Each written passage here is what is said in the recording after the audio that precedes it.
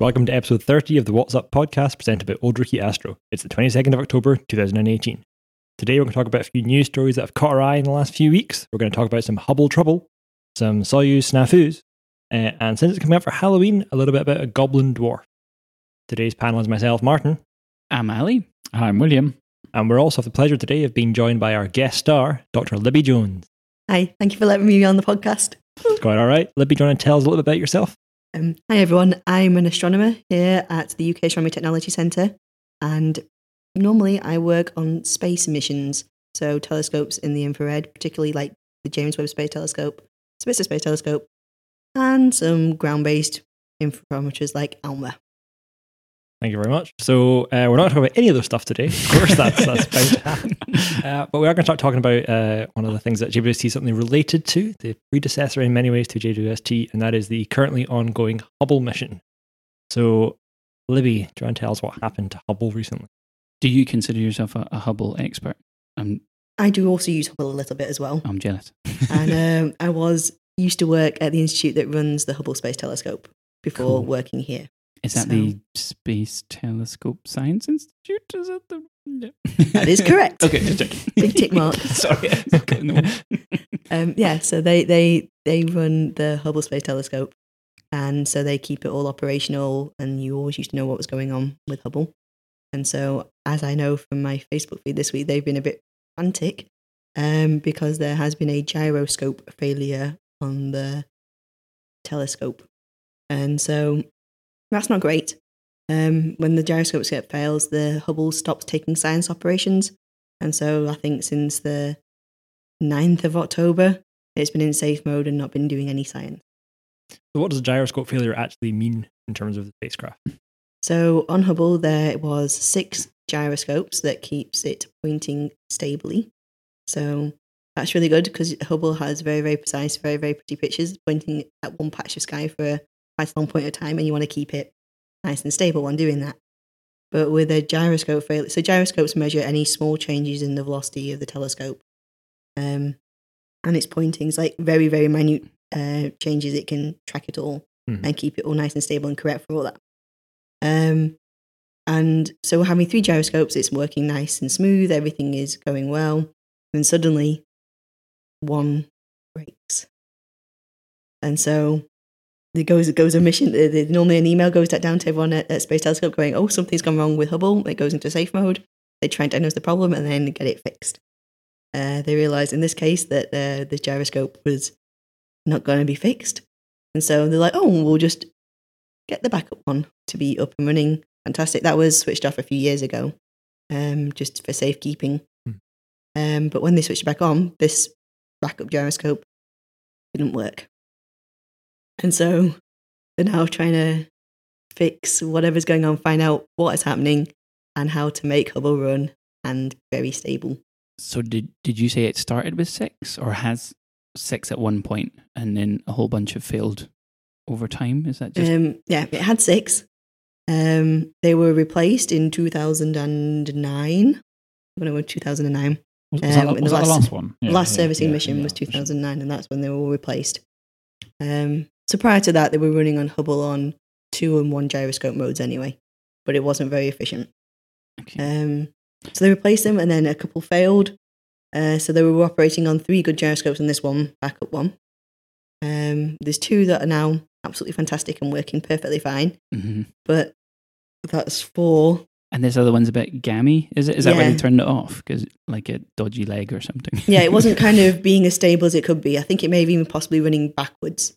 I think. Well, happens to the best. That sounds really bad. So it was. They thought, oh well, we'll get rid of that one for now. We'll keep it there, use it later if need be, and then switch it on if any of the other ones fail. So the one that failed was due to fail some point this year. It was kind of they can kind of track. Oh, it's not unexpected then. No, a failure was on the cards. Right. Okay. But what wasn't expected was the backup one not being optimal, and so that's a bit of a. This kind of feels like you've got a flat tire, gone to get the spare, and the spare's also got a flat, and it's like, oh, okay, well, we're gonna have to fix one of these now.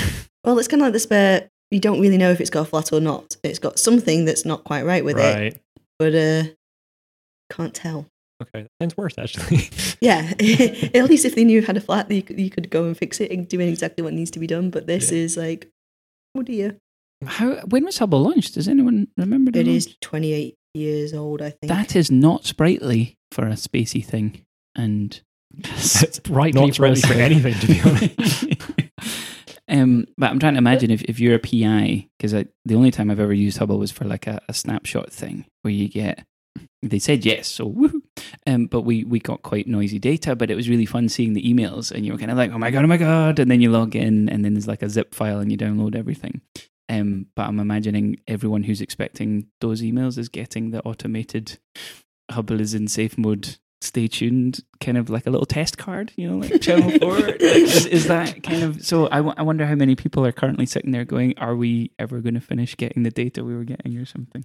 Must be kind of horrible. I mean, presumably, let's say this thing doesn't work, it will then go back to the 2 gyro mode as they worked before, which is, I mean, you can still take data. Hubble's not gone. It's just going to be less efficient or less precise. What sort of... It's going to be both less precise and less efficient. Okay. I think the plan will be if they can't get it to run on 2 gyroscope mode, I think they'll go straight to a 1 gyroscope mode to extend the life of Hubble. Okay. That's, so I think they may take a safety first approach. Yeah. It may change, but I think that may be the case of like running 1 gyroscope, but that will mean that it can't do as great astrometry. If we need to know what astrometry is, that's how precise your pointings are on stars, just in case. So that's very key in the centers of very crowded environments like clusters or centers of galaxies. And so also for like the really deep, long exposures where you are, deep field type images, and you're exposing for a long time in the same patch of sky, is that out of the window as well because you can't be confident you are pointing at the same patch for a long time, or is it... I think that may be a lot more challenging. I'm very confident people there will be able to figure out how to try and correct for that. Yeah. Mm-hmm. But I imagine straight off it's going to be a lot more of a pain. Yeah. But still, as you say, it's 10 years? No, 8-9 years since the last servicing. It's kind of sad though, because doing badly. There isn't an immediate successor to Hubble that's going to be on orbit anytime soon. You've got Webb, which is kind of like a spiritual successor, but wasn't really designed to replace Hubble. Spiritual successor. Well, it's kind of it's more of a it's more of a successor to Spitzer. I don't know if you'd agree, Louis, because it was more like it's more of an infrared specialist than Hubble is. Hubble's a UV kind of thing, right? Yeah, I would say it's more of a successor to Spitzer, but it would still be nice to have it. Yeah, and it's going to get the same quality images as what Hubble will be. So when Hubble runs out, the only thing that will take comparable Hubble quality calendar images or clothing or whatever other cool shiny picture you want will be James Webb. And that's going to be awfully nice as well. Then the other problem with Hubble is that you can't even fix it now because we don't have the space shuttle, which is currently the only thing that could get up high enough to fix it. But is there a plan? I mean, like, could SpaceX do it? I mean, like, realistically, I mean, I know they haven't launched, but I mean, the Soyuz presumably could get somebody to that orbit, but they haven't got anywhere to stay whilst they're doing the mission. I don't think Soyuz has got the payload. I think because if you're sending a bunch of astronauts, it's higher than the ISS. Yeah. And if you wanted to bring equipment with you to do the replacement, then you can only get... You probably have to throw away 2 astronauts to get... Yeah, a one-person job, but that's fine. But I'm not sure how massive... So One-way trip. Don't go mad. I think they must have considered this, or it would be on the table. Yeah, I suppose so. I think NASA have new rules now where they're like, we wouldn't have even sent the shuttle unless it had a backup. Oh, it did? And could get to the ISS or something. But the last shuttle, they had 2 shuttles on the launch pad. There's an awesome picture, not on the same launch pad. Both shuttles were ready to go for because it came after the Columbia. That's correct, isn't it? Yeah. So they're less willing to take risks. So for the last servicing mission, they had the shuttle which was launched, and there was another shuttle on an adjacent launch pad which was ready to go. If the imagery of the launch had shown that a chunk of heat shield had fallen off as it had the previous time, there was a backup rescue mission all set, which must have made it one of the most expensive missions ever. What a story, though. I'd like to see a movie made where they just sort of run that through. If you just clip bits out of Armageddon, you can get pretty much the same scene. Shaky, though. Really shaky. But So I mean, think how much he must have spent to do that mission, because Hubble's frankly awesome, and it's one of excuse me. Hubble is frankly awesome, and is the kind of NASA flagship mission in some ways at the moment, that they will want to maintain it. You'd have thought if it was even vaguely possible to do it, they would be putting a huge amount of resources into trying to extend its life. But presumably that means it's I mean, I have a feeling currently tricky. it's still incredibly oversubscribed, so because the instrument is very capable, and that high resolution thing, you can't really beat it. I mean, you've got something like Gaia, which has got really good resolution, but Gaia can only do kind of local, really, in terms of this high different kind of resolution, isn't it? It's the only one that could do UV as well. Exactly. Yeah, So which is a big issue. So I like massive stars. So there is Ice going hot to be things. Ain't Nothing can be nothing once Hubble goes We to have a let us UV get the gap, kind of look at the wind structure of massive stars, which you want to look at in the UV.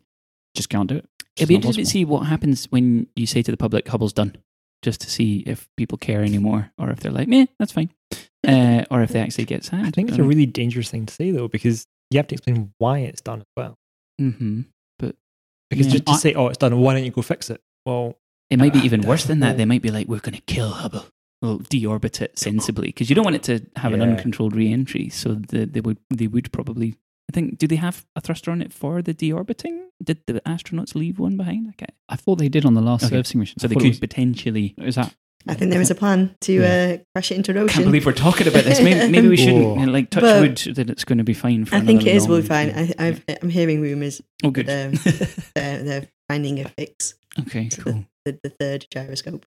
But it should be also good news to all the people who put in large telescope proposals, because the time allocation committee for Hubble was meeting at exactly the same day that the gyroscope failed. So what did they do? Did they just carry on? They carried on as normal. Right. And this was a call for proposals that was just medium and large programs. So the ones that are staring on patches of sky or doing lots of mapping of complex galaxies. So the ones that you really, really need the gyroscopes for were the ones they were judging who was going to get time. Also, the massive ones which people have spent ages preparing. Fingers crossed. I like the idea that it's Hubble now has like a walking stick, like a gammy leg or something, just kind of, but it's trucking along just fine. That's fine. That's kind of cool. Okay, so sticking with the topic of snafus, let's put it that way. And What is a snafu? You keep saying snafu. A small, I know what small it error. is. Yeah, snafu. That's like, Is that a Scottish thing? It would appear so. From our straw poll, it would appear so, yeah. wow. I think it's a Scottish thing. It's supposed to just a word for a mistake that starts with an S. Yeah, no, And keep it right, I'm completely with you on the alliteration. Because I Beautifully can't done, use the but- F one because I get in trouble for that. A snafu is a small. Yeah. So what happened to the Soyuz then that caused a snafu? Well, it was. I guess you could call it a successful failure. I think because 2 astronauts were due to be arriving at the International Space Station this month, and I came into work, and on my Twitter feed there was an official looking thing that said, launch anomaly from, I think, the NASA account. Stay tuned. And then I was like, huh? And I'd forgotten there was a launch that day. But launch anomalies are not a joke when there's humans involved. So the that sort of moment where you're waiting for about an hour to get an update on what happened to the astronauts. So essentially the launch failed, and it failed in a place where no launch has failed before. So it's kind of a record-breaking launch in that this is the first time we've seen an abort at that particular stage of a rocket launch, and that's a scary thing.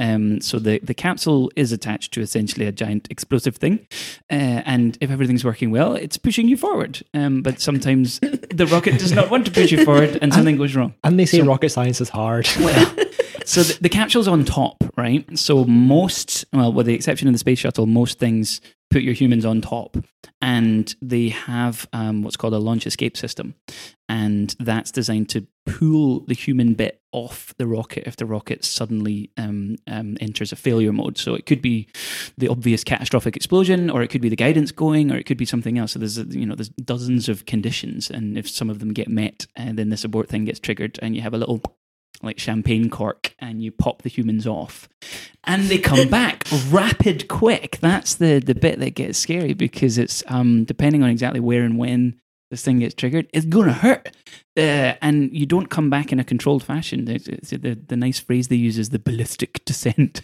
which basically means you're just fallen, and there's not much control to your path or to be able to lower the amount of G-forces you might experience. So the booster had gone for about 2 minutes, I think. And this is the Soyuz booster, right? So this is still considered one of the most reliable rockets on the planet. I think they're claiming about 1,700 launches of a Soyuz type rocket. So this all the way back to an R7, which is an ICBM. The ICBM R7 design, the bottom half, those sort of 4 strap-on things that are tilted a little bit into the central core, that's not changed since 1957. So that core design is still the same. Ain't broke. Soyuz is still kind of the sort of most modern version of that, but essentially the design hasn't changed since the 60s. So it is reliable, and there's a lot of launches, and I think it outshines any other rocket by far. But they're technically cheating because they keep upgrading it, and it's still the same, if you see what I mean. So new ones are slightly shinier. But the abort worked, and they popped off the rocket around about 2 minutes and 40 seconds or something. So this was around about the time when the 4 strap-on bits around the side are supposed to finish because they're empty, and you want to jettison them. And they normally do this lovely, graceful thing with Soyuz launches, and it gets called a Korolev cross. And the way it's designed is the 4 boosters, they actually pull up and away a little bit from the side of the boosters while they're still firing. And so that it's kind of hard to explain because I'm doing things with my fingers, which nobody can see. But I can see. But then it's nice. The 4 tips of those boosters, they have a little pulse of air, and they sort of let go, and it flips them away from the rocket. So the key here is you want to lose the 4 things without the 4 things whacking the middle core, which is still firing. That's stage 2. And that fires all the way from launch right up until the middle core is empty. So you want to get those 4 things away cleanly, and that Korolev cross is what you see. So the 4 things tumble away, beautiful symmetrical pattern, and it looks kind of awesome in the videos. And in the video for this launch, the Korolev cross was more of a color of something or other. It was like 2 of them came off, and then another 2 were off to the side, so you already knew something wasn't right. At different points. Well, that's the best current theory. I don't know if I watch Scott Manley on YouTube. He's a really good YouTuber, and he's very nerdy, and he knows his rockets. So he's done a couple of nice videos that try and explain this a little bit better than I can do. But the current theory is that at least one of the boosters didn't separate the top end properly. So it ended up coming back and swinging into the firing core stage because the astronauts reported feeling weightless before they triggered the abort. And that if you're weightless on a rocket launch, that means your engine ain't firing, you're just falling. So to be weightless, that means there's nothing generating any thrust. So it looks like one of the things has taken out that central core. But so this could have been kind of catastrophic, but the abort mechanism worked. And what's interesting is there's a few different ways you can abort. The first is you use the full launch escape system tower, which is the pointy bit that sticks up from the top of the rocket. It's got solid rocket motors in it. And when they get fired, it hurts because the acceleration is a lot. And there's a lot of power in that because you need to beat that main stage of the rocket. And those can accelerate pretty fast. So you have to accelerate faster. Otherwise, when you pop your cork, the rocket's going to fly into the back of you, so you have to be moving fast, and this is really uncomfortable. That got used once in a Soyuz mission that went on fire on the launch pad, and they managed to land around the corner, kept everybody alive, so success there. The second time there was an abort during a launch was during the 2nd and 3rd stage separation, so that's the core bit going to the smaller bit that actually gets you going fast enough to stay in orbit. That one, they had already thrown away the rest of the launch escape system because you discard it to save mass on the way up. So they actually just used the Soyuz main engines to turn around and come back. That was hellish because they did something like 21G. Because when the abort triggered, they were pointing down already, and the engine fired and they accelerated downwards. So 21G is not nice. We can talk a bit more about G's in a little bit. Is that even? They survived. Oh, I Wikipedia'd a whole bunch of G-force nonsense, so I'm going to talk about that in a second. But so this third boost comes in the middle. So they'd thrown away the top pointy bit because the first core was kind of done. So in the current timeline of the mission, that sort of flies away on its own. But there's still a payload shroud above the Soyuz, and that payload shroud also has solid rocket motors in it to pull it away from the body if something goes wrong. So they're the things that save the astronauts' lives in this case, and that's why it's a first, because they've not been used in a live flight situation. And so they popped off, and they were something like 400 kilometers downrange at this point, but luckily only within 20 kilometers of a town. Was this from Baikonur, wherever it is. Yes, I think so. Kazakhstan. So apparently the town's already used to going out and finding astronauts because it's near where they've landed before. Some towns have like a local life saving beach guards or whatever. Some little service. The locals weren't that surprised. They're just like, oh, another astronaut down. That's fine. Here we go again. How much advance warning did they get before being like super G-forced? I think a lot of this is automatic. So what I could tell, the American astronauts, right from the Mercury capsule, they already had that launch escape system, and they knew it worked because it had to be used on an unmanned mission for Mercury 3. I think the rocket exploded and went off course, and the range safety officer hit abort. And apparently, all of the American crews have the option of hitting the button themselves on the flight if they want to make that call. Like in Apollo 13, you see them getting ready to flip the abort handle, and that would have done that thing. And obviously, depending on where you are in the launch, there's different things would happen. But apparently, the Russians don't get that switch. So it's a ground control decision to make, or an automatic decision where the rocket senses it's in big trouble and triggers it itself. So I thought that was interesting. But mean, isn't it? Well, but I think it's not like to run away. The video is fantastic. There's a video of you can see the cross going a bit wrong, and then it cuts to the in-cockpit video, and it's great for two reasons. One is that weird stuff happens, because normally in a rocket, they're just sort of jiggling a little bit in their seats, and just lots of jiggling, and then you stage, and then some more jiggling. But this time, they sort of hang there, and there's a little jiggly toy thing on a string. And it disappears. It shoots up out of the thing, so you know something's gone wrong, and it starts bouncing around like mad, and they're shaking around, and you're like, this is not looking healthy. So I think the minute that happened, they knew it wasn't right, and then it was probably just a matter of time before the abort thing kicked in, and then they had to pull something like 7 Gs, and then you come back faster than you would like. That whole ballistic thing, you get more Gs because of that as well. You can't, you're not really flying for aerodynamic lift. So you get a much more entry now rather than entry smooth and easy. And then this thing's got parachutes and malarkey. You need a drogue parachute to start slowing you down, and then you've got better parachutes that you launch. But it's You've also got the rocket boosters when you come down. Does this work for you? Yes, as well? Soyuz there's lots of things that hurt you in a Soyuz. As you get really close to the ground, they fire some rockets because the parachutes aren't big enough to actually stop. Yeah, you're doing about 10 meters a second, I think. So if you don't fire those rockets at the last second, you'll hurt yourself when you hit the ground. Yeah, you are sitting in the little Soyuz landing capsule, the thing, the Tim Peake thing, which was in the museum. The very first ones, you had to jump out with a parachute. What? Anyone willing to take that ride? Like Valentina Tereshkova, First Lady in Space, Yuri Gagarin, they would have done that. So they literally they open the door and hatch and jump out because they were on parachutes, I believe, the capsules, but they were going to land hard. Yeah. So they had to jump out to not hurt themselves. Yep. So yeah, easy peasy, right? Can I also just point out that the original question that they asked was if they had like an early warning system before they got told they're doing these Gs. From your description, it sounds like there's like a toy on a bungee cord. And the little giraffe goes crazy. Oh no, something's coming. You know that there's a meme with a weather forecasting stone, which is like stone is dry, clear day. Stone is wet, rain. Stone is gone, hurricane. So yeah, I think that's it. But it sounds a little bit dramatic. But there's there's like a lot of incidents with the Soyuz. There's not 1,700 successful launches. Well, what's really nice is there's very few fatalities. So the very first Soyuz, the first person to go up in one, and frustratingly, the Russians call the rocket family and the capsule Soyuz, even though they're two separate things. So the Soyuz capsule.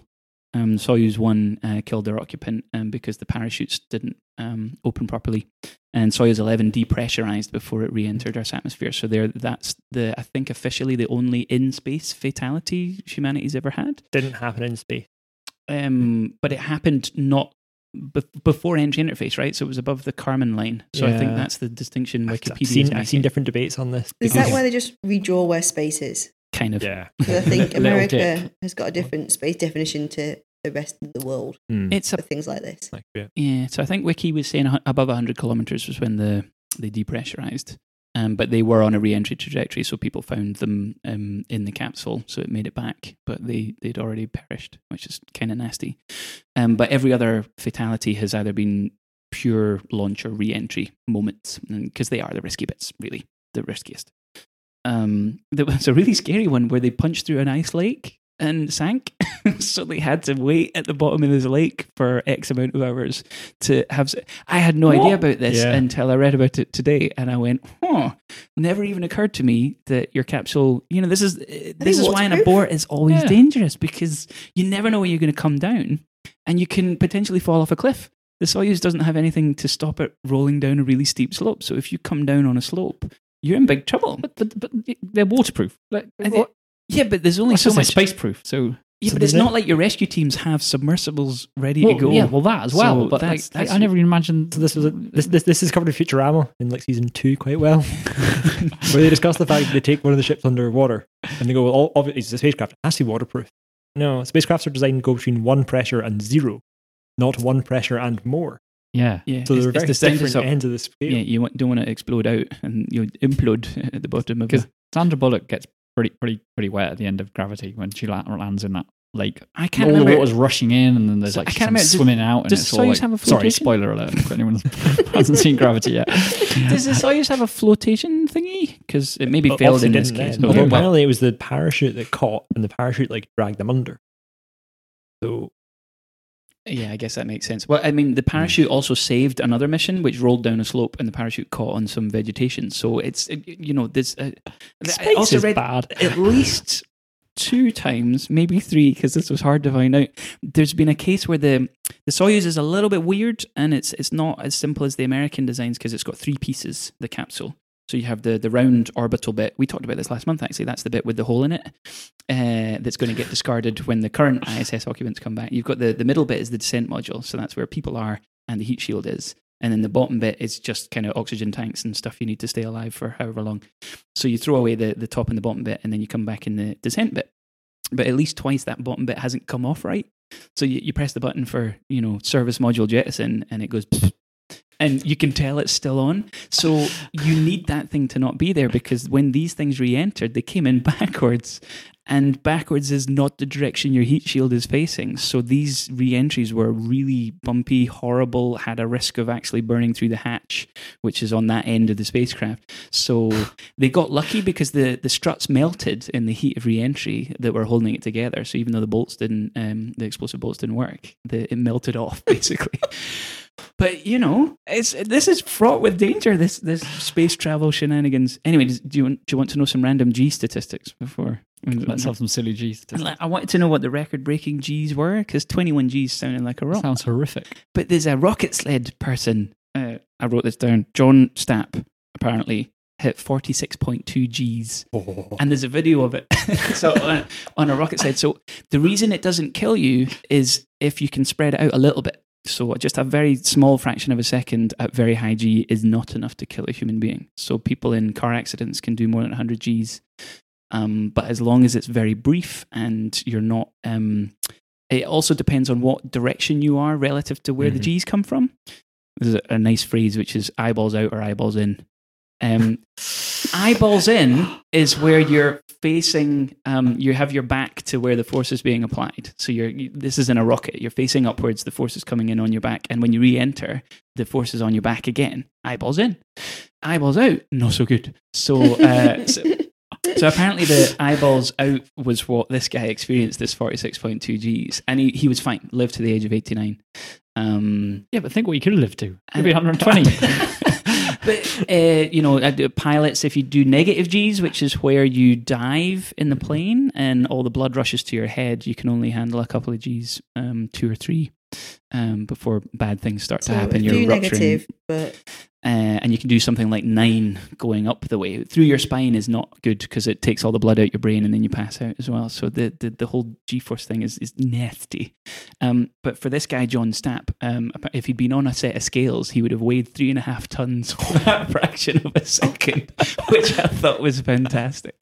So it was a bit of a minefield going down the chute. But luckily the astronauts are fine, and it was nice to see the abort system work. But for that 1.5 hour, there was no confirmation. They hadn't heard from them, and then sort of the information filtered through, and it was all fine in the end. But I guess everyone's just relieved that the rocket did what it was supposed to. I'm going to quickly stick with the successful stories, just to quickly mention this as well. Yesterday, a couple of days ago, Bepi Colombo launched. Yeah. Which is the ESA JAXA mission going to Mercury. So that started this very long 7-year journey to get to Mercury. It's crazily long. Which doesn't quite make sense, but we can cover why that is in another episode. But it's worth mentioning. It's gone up. It received it sent a signal saying it was all happy and healthy, so that's good. And they've also started releasing the cartoons talking about the mission. So some of them are sort of vain to the Rosetta ones, very similar art style. It's worth having a look for those and keeping up on track with those as well. Yeah, that's going to be fun. I have one other random thing. I was just going to ask a question of you guys to see if you know the answer. I was saying Soyuz is really popular, so 1,700 launches of the rocket, but most of those were not with people on. So there was 139 Soyuz missions, which I thought was quite impressive. Do you want to take a guess at how many shuttle missions there've been? Because I was genuinely surprised when I looked this up. 43. I thought it was 130 as well. 2 different numbers for the... Because you like mission is Well, one for each William's different- closest, but I was with Libby to begin with. I looked up shuttles expecting it to be dwarfed by how many Soyuzes there've been. And it's 135 shuttle launches. It was really close to actually superseding how many Soyuz could do. So the shuttles were averaging about 4 a year for the whole time they were running, and the Soyuz are much less. It's like 2 a year or something on average. So I was just really kind of mind-boggled because I don't remember there being that many. So there was a lot of the official, like NASA civilian stuff launches. They did an awful lot of US defense satellite launches as well. Oh, so you're less likely to see that on the telly? Yeah. I had the chance of seeing one when I was a kid. I saw it got struck by lightning on the launch pad, which was kind of cool. So it was one of these comedy tour buses, and they were so scared of us getting struck by lightning that they wouldn't let us leave the bus. So we had to like all queue to stand at the footpad outside the bus to sort of lean out and take a picture of the shuttle on the launch pad. And it turns out if we just waited, we had a chance to go and see that same shuttle take off. And what did I vote to do when the family had that question? I went to Disney World. shame on you. Shame. Hand in your PhD. Come on. I have regretted that decision ever since. And I think me and my dad were the same. It was just kind of, well, we could go, but it's 50-50 with the weather. And we didn't go and it left. And that was it. Chance over. Now the Soyuz not working, how do we get the people back from the Yeah. International Space Station? That's a fine question. There's 3 people on, and they still have the Soyuz they arrived on. So they can come back in that one. Bear in mind, this one had a hole in it. So It's the size of the hole. the Soyuz with the hole. So luckily, the hole is not on the bit that is the descent module. But when holes start appearing in your spacecraft, you start to lose confidence in in other bits. It should be fine. But the real problem is Soyuz has a shelf life of about 200 days. It's something to do with the fuel actually decomposes slowly in the fuel tanks. So it has to come back, which might actually mean the space station might be empty for the first time in like 20 years, which would be interesting. NASA think they can keep it going in an unmanned sort of way for a while, but not for too long because it needs regular maintenance. So it could be a big issue. And Soyuz is still the only thing in the near future. Well, we've got, for at least until 2019, we've got the Dragon and the Boeing. SpaceX and Boeing have 2 human-rated capsules, which should be launching in 2019, if we're lucky. But that's still quite Extra speculative. pressure. So Soyuz is, for the immediate time being, Soyuz is all we've got. So they don't know what actually happened. So they don't know why it went wrong. I mean, yeah, it's fine, but I mean, in the sense of they're grounded for a while. Well, I've actually been surprised at how quickly they've been saying stuff about the incident with this one. So they think they know it was something to do with the release mechanism, or it wasn't bolted on properly to begin with. So it might not take them too long. I think they're kind of getting the investigation done as quickly as possible. You don't want to be the people they put on the next one, though, do you? Like, well, there was who wants to go for the next mission? Everyone steps back. So, I mean, obviously you want to do a thorough investigation because you want to remove the issues. But yeah, it's this kind of, there's other launches scheduled. So we'll have to wait and see if they go ahead as planned or if they're going to decide to shelve the rockets for a little bit to fix them. But yeah, it's going to be interesting time for humans in space, I think. Kind of fun times. Okay, so just one last story to try and squeeze in here. It is coming up for Halloween, so we have to put in some sort of spooky story. William tells about goblins. Goblins. This is the Goblin Dwarf planet, which has been found recently. Actually, that's why it was found about 3 years ago around this time of year, which is why it got the name Goblin, because they thought it was appropriate. Strictly speaking, its name is, I wrote this down, 2015, which is when it was found, 2015 TG387, which is not quite so cool. And had they put that out as the press release, I'm pretty sure we probably would be talking about this now. But the fact they called it a goblin dwarf planet meant that it went to the top of quite a few of news stories, most read articles for a while. I quite like it. Did they get in trouble? Because you know how you normally have to go through like naming. Well, I went to the paper to check, and it doesn't mention the word goblin once in the paper. I didn't read all the words, but the word search didn't cover any goblins. I can see the IAU being a bit exactly. Annoyed, yes. So I think basically that was a sort of a colloquial name which they put in the press release, and it had the desired effect, which we're now talking about it. Hey, but to be fair, it's quite a cool little story. I mean, it ties in with things we've discussed before. Of the finding things within our own solar system, the fact that our solar system is a lot more complex and muddled and sort of messy than we previously used to think it was. Okay, so we also had our 9 planets, became 8, and the reason it became 8 was because they kept finding other dwarf-like planets or small planets. And in fact, it's the same groups again. It's the same people who've been looking for dwarf planets in our solar system who found this goblin, and it's quite a small planet. It's only sort of, well, actually, they don't even know. They're guessing how big it is.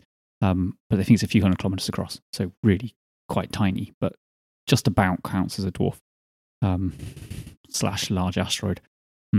But it's all blurry. That's the thing. All these names, the reason we got rid of Pluto is because ultimately the naming system is pretty arbitrary. The chunks of rock which we're finding don't care whether they're a dwarf planet or not.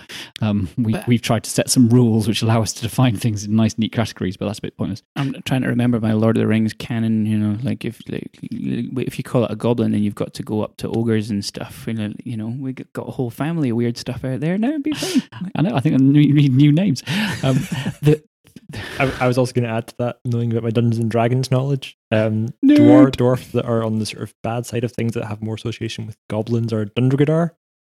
Can I stop you just now? We could have called it that. I'm just saying we could have called it that. It doesn't have a real name. So, the reason they were looking for this thing was Planet X, which also almost fits in Halloween-y type things. There is speculation that there is a 9th planet, large planet in our solar system, which would count as a planet, not a sort of Pluto thing, a big thing, maybe 10 times the size of the Earth, which is orbiting way, way out beyond Pluto. Hundreds of astronomical units, so astronomical unit being the distance from the Earth to the Sun. So about 500-600 astronomical units out. And there's a group who are searching for this with great enthusiasm. And amongst their searches, they came across this smaller body. And the reason they're speculating this thing exists is that there's only a handful of objects we know of, which I should say, actually, this small body is on an orbit around the sun where it is a long way away. Its closest approach to the sun is still further away than Pluto is. So it's about 65 astronomical units when it comes close in. And then it goes to, I'm checking this, 2,300 astronomical units away. So it's a massively elliptical orbit. It's like a little cigar shape. It comes in-ish and then goes way, way out. So actually the chances of finding it are pretty, you only see it in a tiny part of its orbit. It takes 40,000 years to go around the sun. And so there's a pretty narrow window in which it's close enough. So we're seeing it when it's at its close approach point, or ish. And so, but the thing is, we're finding lots of objects like that out there. I mean, I think something like 7 or 8 of them now. I know it doesn't sound lots, but it's quite, it's a growing number. And because you have this, you only see them for a fraction of their orbit, chances are there are actually loads of them and we're just not yet seeing them because you'd have to wait around to see all these different objects. But the reason they're getting excited is there seems to be a sort of grouping in their orbits. They're kind of, if you imagine it's a cigar shape, or it's a high elliptical orbit, so it's kind of not a nice circle. Of the objects they found, the sort of the cigar shapedness all seems to point in the same direction. Ish. Does that sort of make sense? They're also quite inclined to the plane, so all the planets, kind of the main real planets, go around in a big flat disk. If you think of a dinner plate, they're all going around on the surface. Pluto is kind of quite inclined. It kind of crosses the disk. These things also do the same. They're quite inclined and they cross the disk of the solar system, but kind of at the same angle, roughly speaking, which seems to suggest there's something having some kind of gravitational pull on them to make them be aligned. And that could be a planet X or planet 9. So if you were going to just randomly scatter these things, they shouldn't all be lined up like this. So that means something else might be there, being weird. Okay. I should say that there are other groups who say that this particular set of astronomers are looking at the same patch of sky to try and find things and keep finding things in it. And they're saying that's kind of quite a serious observational bias. So maybe this isn't a true result. It's just that that's where they're focusing their efforts at the moment. And that keeps so we're finding those ones first. Exactly. Okay. But it's an interesting debate, and it's just the idea that there could be another really quite. This is like a Neptune-sized planet in our solar system, which we just don't know about. I mean, we've got Hubble, which we're using to view galaxies which are billions of light years away, and yet there might be a planet in our backyard, and it just kind of shows the relative brightness of different objects. It makes complete sense that this sort of object could be there, and we would have failed to see it, because unless you happen to pointed a large enough telescope at the same patch of sky for long enough, you will not have seen an object as faint as a Neptune 600 astronomical units away would be, which is. It feels a little bit counterintuitive, but I think it's really cool. It's great. It's like the solar system's got so much stuff. And I feel like Webb would like this kind of thing. And Webb's only on the sky for about 10 years, and I can't see many people giving it loads of time to just sit and stare, look around for this planet. It better not. Well, and that's the trouble. You need a long time as well. So not only do you need to find it, but you need to see that it's moved. So I say this goblin thing was found in 2015, hence its real name. But they've been trying to track it for the last 3 years to see enough of a motion to be able to say, yes, this thing is actually you can fit an orbit from the measurements. And because of their distance, they're actually moving really slowly. You think a little Mercury is whizzing around the sun at very high speeds. If you look at a more distant planet, it's not going that quickly. And that means that actually, in order to see a appreciable shift in the position of the object, not only you've got to get one observation, you've got to get another observation long enough ago. So the chances of randomly finding the planet X are slim. But what they're hoping, what the dream of this group is that they will keep finding these dwarfs. And from the dwarfs, they can try and say, we think there should be something here. Can we go and point a big telescope at that patch of sky for long enough? That is how Neptune got found. Exactly. Yeah, Uranus was wobbling. So and we went, there should be something over there. And it worked. So I suppose that's the theory. And this group's got pedigree. They found, I think it's Sedna and Eris. It's the same people who had predicted it based on the impact of those objects on other systems. And they found stuff. You'd want to be in a rush too, because if you knew it was there, then you would get time on Webb. And I guess, let me correct me if I'm wrong, but Webb's wavelength range is much better for these cold objects anyway, right? It's perfect for dwarf planets. Don't tell them that. But yeah, you get your sort of peak and your sort of brightest in the mid-infrared if you're cold. So coldish. So I suppose, it's a race, because finding a planet, it puts you say, it goes right back to, Herschel finding Uranus. It's like it's okay. I know we found lots of other things in the sky, and in some ways things are diminished. But I think finding the ninth planet would be pretty cool. I mean, I'm personally, I'd say I'm still quite skeptical that it's there. I should clarify that, but it's an interesting study. If you find another planet, you're not just rewriting astronomy textbooks; you're rewriting children's books. And things to say, well, there's actually 9 planets again. That's a much bigger shift for the general public, I think, than it is for astronomers finding here's a galaxy that's a little bit weird. Yeah, no, people care about planets, don't they? I mean, you should. I mean, in some ways, it's like not you should, but it's our backyard. I mean, I'm kind of looking forward to when they decide they have to name this thing. Planet X. Goblin. Well, because Goblin's fine, I guess. But then, if it was actually Planet X and it's significantly chunky, then do we think this is where we advocate for a people's vote? No. Planet face. No. That would be fine. Just to stress, the goblin is a real thing which they have found. It's not really called the goblin, but they genuinely have found a chunk of rock which is going around, and that chunk of rock hints. I hope there's some Greek equivalent of the word goblin, and then they can call it that, and everybody's happy. That would be nice. I'll write to them. Well, we'll let you go and do that, Ali, and we'll finish off the podcast there. Thank you very much for listening. Thanks all. Bye. Bye.